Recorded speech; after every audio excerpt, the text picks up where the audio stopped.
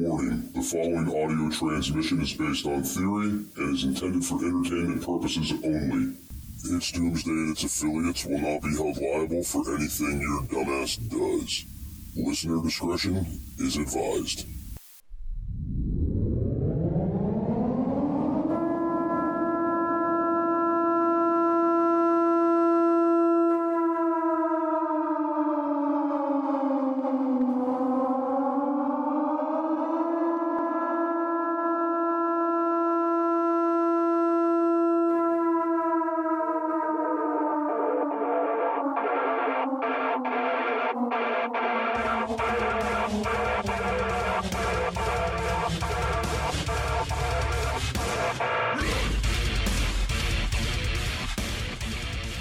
Welcome everybody to Safety Sundays with Safe Prep and myself. What's going on, man? How are you doing today? You know what sucks about this podcast? What? It's so short that there's no room or time for flirting, sexual innuendos, or small penis jokes. You know, you do bring up a very valid point. But anyway, so everybody out there that's new, that's listening to the show, make sure you hit that like button, hit that follow button, wherever you're listening, whether it's YouTube, Spotify, wherever.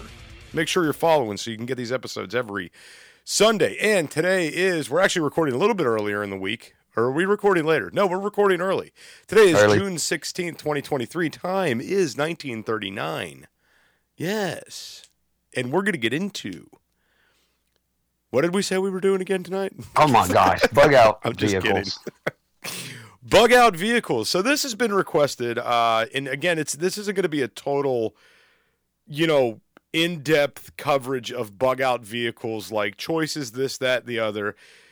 My mindset with this is things that you can keep in your bug out vehicle, and if you have to bug out, they're just going to make you safer. Yep.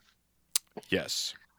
Because most of the folks aren't going to have, we could tell you like to go out and buy a early model vehicle that doesn't have all the electronic boards and switches in it, so it would be less affected by an EMP. But most of that stuff is out of reach for most of us. So you're kind of left with the vehicle that's in your driveway. Right. So I think that, okay, so for my mindset on this is I've gone back and forth over the years what could potentially be the best bug out vehicle. All right. Mm-hmm. And I've flip-flopped over the years with this because I knew what I wanted a few years ago and I know what I would take now, and I've been back and forth and back and forth and back and forth. And I keep going back in my mind. I want a late 80s K5 Blazer. That's what I would want. I look on Facebook Marketplace and see vehicles and, anything 60s, early 70s. I wish we had the money to buy it, and I wish I was good at fixing stuff that wasn't running. But I drive a 2009 F-150, and that's the bug out vehicle we would like to choose. Now, the other thing is you don't get to pick the time when you're going to need a vehicle. So it might be that minivan that did so well keeping up with you on the back roads there in North Carolina. Right. So for me, it's like the FJ Cruiser is now my bug out vehicle. This is a vehicle that's loaded up with camping gear, loaded up with a bunch of stuff. If I got to go now, almost everything is in that vehicle that I would need for survival, except for a handful of items and oddities, right? Yep. Now, here's the thing. At the moment, the FJ Cruiser needs some work, and it's not currently roadworthy. I had the brakes go out and the thing, so now I have to work on it, all right? So I'm going to say number one safety thing with your bug out vehicles is you need to be running these things frequently, right? Don't have yourself a bug out vehicle that just sits there for that shit hits the fan scenario, because you got to be running these vehicles to identify if everything's problematic and to be able to keep up with maintenance, right? Yep. Period. If you're not running it, if you're not checking to see if this thing has leaks or if it's acting funny or running funny or whatever, the last thing you want to be doing is bugging out to where you got to go with all your stuff with you, and now you're stuck going on foot because your vehicle broke down and some lucky guy just comes across your bug out vehicle and gets all your shit. And it's also a difficult subject to talk about because everybody's got a different idea of what bugging out is. And bugging out, I think like we're talking about it right now, is going from point A to point B, and you have stuff at point A, but if you have to leave point A you have stuff at point B, or that's where you're going to be able to hang out for a mile. Doesn't necessarily mean you're four-wheeling through ditches and out in fields and through forest. It may just be getting A to B. Right, exactly. Now this is a good segue into what I really wanted to dive into with this episode. And what I really wanted to tear into with this is what kind of tools and accessories would you need to keep in that bug out vehicle to successfully get from A to B, right? First, so I think folks should be keeping bags in their car, and bags is a whole nother topic. But basic survival gear that is in your bug out bag, your get home bag, I think everybody should have that in their vehicle. When I think about things I can do to my F-150, I can be sure the four-wheel drive's working. It wouldn't. I fixed it. I can be sure that I keep it as topped off as I can all the time on gasoline. I can, go back and listen to last Sunday's episode where we talked about vehicle safety and things like flat tires and all that other stuff, because any of those situations could happen to you when you're bugging out. Lighting, having weapons and ammo in your vehicle, I think that's important. Follow the laws where you're at. Those kind of things are gas cans, some kind of a siphon or a pump to be able to, if I had to do that. So those are some sleeping bags, some extra stuff I keep in my truck in case we have to bug out. Right. I got you. So this is like where I go to in my mind is what kind of stuff would you encounter along the way A to B when you're bugging out? And there are two things that like really stick out in my mind. All right. And the first thing is a freaking chainsaw, right? True. Have a dang chainsaw, because here's the situation. I don't care what the shit hits the fan scenario is. If it's a hurricane that causes grid failure and now there's panic and disrupt and you got to get the hell out of there, that hurricane's also blowing trees down. Same goes with a tornado, right? If highways are blocked and you have to traverse off the road a little bit, you might need a chainsaw because you might have to drop some things out of the way to get through the dang woods, right? Yep. Or you might be, let's say your bug out place is off some back-ass roads, 40 miles up the mountain in the middle of nowhere, where nobody really does road maintenance and shit has hit the fan. How are you going to get those trees out of the way if they've fallen, right? Yep. So chainsaw, I think, is a hell of a good tool to go with that. The second thing I would throw in there with that would be some high tensile strength rope. Rope strong enough to hang your vehicle from a freaking tree limb. The strongest rope you could physically put in there, because again, chaos, disaster, abandoned vehicles, you may find yourself having to drag stuff out of the way. Want to be a guest on the show? Email itsdoomsdaypodcast@gmail.com. That's itsdoomsdaypodcast@gmail.com. Or you with that, and obviously you can't do this on every vehicle, and that's also, these things get expensive, a winch. Right. I would love to have a winch on my truck. But I've got to have like the 12, 15,000 pound ones. Right. Yeah. And they're pricey, not cheap. But I'd love to have, but chainsaw is a good idea. I don't have one of those in my truck, but I've got one in the garage. It just sits there. So now, especially, so that could go in the truck. Now me personally, I know everybody's going to be like, oh, that's stupid, I'm against that. Guys, I'm telling you, I've fallen in love with the electric chainsaws. It is really awesome. Not breathing in two-stroke fumes running these things. It's really awesome that they're not making any noise. They are silent. So a chainsaw echoes through the freaking woods, man. Yep. Like, you could hear a chainsaw a mile away. You're not hearing that electric saw. Silent. No motor noise. It is amazing. So the idea that you also, if you have this, you could stock batteries and have your little charger hooked up in your vehicle versus bringing gasoline and two-stroke, you know what I mean, and having to bring in mixed gas. So yep. I'm sold on these electric chainsaws. I absolutely love mine. All right, so now that we covered the rope, we covered the chainsaws, I can't stress enough how important it is to have a shit ton of extra water in your vehicle, right? Water and water filtration in a bug out scenario.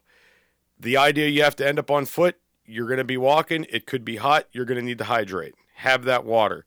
Maybe you get where you're going and your water has been compromised, right? Maybe you have a spring where it diverts water down to your bug out spot and somehow something got in the way and it's not getting there now and you got to go fix it. Well, you don't want to be dehydrated during that process or whatever your repair items might be. So, I mean, a week's supply of water for everybody in your vehicle is not that big of a deal, right? If it's you and your spouse, you could throw 14 bottles of water in the trunk. You know what I'm saying? True. Just depends on how you're storing it. You want to store water correctly, and it's like keeping hot water bottles in cars and plastics leaching into it and stuff like that. But Jester, you mentioned, water filtration, water purification tablets. You can't have enough of that stuff. We've got them at home. We got them in all the vehicles. But having a little extra water, especially to get you started off, because you don't know what situation you're going to be in where you have to bug out. I'd like to have some water at the very beginning and not have to wait a while to find some. Right, exactly. And then, how you went back, and I'm just like kind of thinking in my head here, how you went back and you mentioned, having the guns, having the ammunition, have a way to protect yourself. Well, let's think about the idea of maintaining a little bit of OPSEC while you're traveling, all right? Let's talk about the idea that those phones might be offline or you may not want to be tracked. Do you have maps to your bug out location? Have the paper maps. Have multiple routes planned out on those paper maps. If you're somebody who is very directionally challenged, get a compass and learn how to use that compass. You can pull over and utilize that compass and figure out which direction you're going in if you're incapable of reading it off the map or if you're incapable of reading a road sign. Something I'm in the market for right now, and I'd love to find a used one, but it's hard to find exactly what I'm looking for used. Is actually like a hiking or handheld GPS unit. I wonder if those could be tracked. I bet they can, but I mean, there's so many of them. It would be so difficult to find that one. You'd have to be a pretty big priority for them to want to come track you down. Yeah. All right, so getting into that, and then the other thing is, and we talk about this for every doomsday scenario, is having comms, right? Yep. Being able to listen in, putting that ham radio on scan, and being able to listen to what's going on around you to know if. Here's the big thing: when you get on these roads, and I tell everybody this, you're going to start hearing chatter over the CBs first. The truckers are going to be coming over those CBs. I-95 is blocked off. This highway is blocked off. Can't go this way. Can't go this way. And this is going to be what kind of gives you that motivation to maybe take an alternate route. So with comms, whether you're using CB or ham radio, amateur radio, there are very inexpensive ways to and very inexpensive external mag mount antennas for all of those different type of radio types. So if you're talking on a radio or listening to a radio inside your vehicle, the vehicle exterior, that metal is shielding that signal, so you're not going to receive as well, and you're definitely not going to transmit as well. So in order to really hear well or talk and get out, you're going to have to get out of the vehicle. So investing in a cheap external antenna that you can just run through the window and connect to your radio while you're driving down the road and be able to monitor comms. Those things are super cheap. Absolutely. One thing else I would like to mention too is, guys, the bathroom doesn't wait for anybody. So I would highly recommend having toilet paper and wipies in your vehicle. Throw a urinal in there. They're like $6, man. How are you going to poop it through a urinal? Listen. I pee in my little urinal all the time, and it's not even SHTF. I'm sure you do. But do you poop? But do you go poop in it? No, I hadn't pooped in it yet. Well, you let me know how that works out. It was the first time for everything. Anyway, having the toilet paper, having the wipies, having the stuff to be able to do your business, because if you're bugging out and your turds decide they want to bug out, there's really no stopping that process. Nope. Right? I think I've got like 4 containers of wipes in my little console between the front 2 seats for some reason. I'm going to be clean and fresh. Right. And then, so there's a lot of, I've seen a lot of preppers over the years give like really weird pieces of advice, like in regards to bugging out or bugging in or things like this. And I remember hearing one prepper talk about how it's a great idea to put a white flag on your vehicle on the side of the road if you're bugging out and your vehicle goes kaput, because someone would just assume that it's just another vehicle and that it wasn't a bug out vehicle, right? Here's the thing. I think for the werewolf-type preppers out there and everybody else that's going against that, that's going to be a red flag to them that vehicle's worth something. Because everybody else, and shit hits the fan, if it's a bad scenario, they're not worried about doing that. They're going to be freaked out. They're going to be scared. They're not going to be thinking, oh, I need to mark this vehicle inoperable so nobody messes with it. Totally agree. Yeah. So use the white flag as toilet paper. There you go. Turn it brown, then hang it in your window. That'll keep people away from it. Also, here's the other thing, too. If you find, and I know this is going to go a little bit overboard, but if your vehicle does break down and you know what it is, say it's a radiator hose or it's leaking fluid or it's something you know you could repair, like you can go get supplies from your bug out place and come back and fix it, render it a little bit more inoperable, take the plugs out of it, take the wires off it, do something. That way, if somebody comes along and stumbles across this vehicle and they're like, we could make this work, then they take it and all your shit. I like that.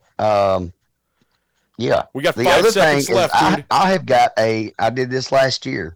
I actually put a bicycle in the back of my truck, and I've got a covered bed. I've got a Lear topper, but I keep a bicycle secured in the back of my vehicle in case the vehicle. I can get a lot. Now being on a bike might make you a little bit more of a target, but I can definitely get from A to B quicker if I'm by myself. Yeah. Rather than walking. I'm just thinking about you kind of being the town bike and everybody getting a ride.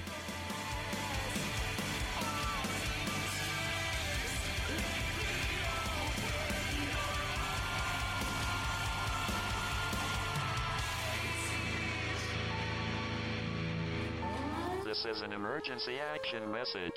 At approximately 1 a.m. Eastern Daylight Time, NORAD is tracking 15 ICBM nuclear missiles inbound to the following cities: Orlando, Miami, Pittsburgh, Dover, Newark, Richland, Philadelphia, New York City, Baltimore, Los Angeles, Las Vegas, Boston, Seattle, Detroit.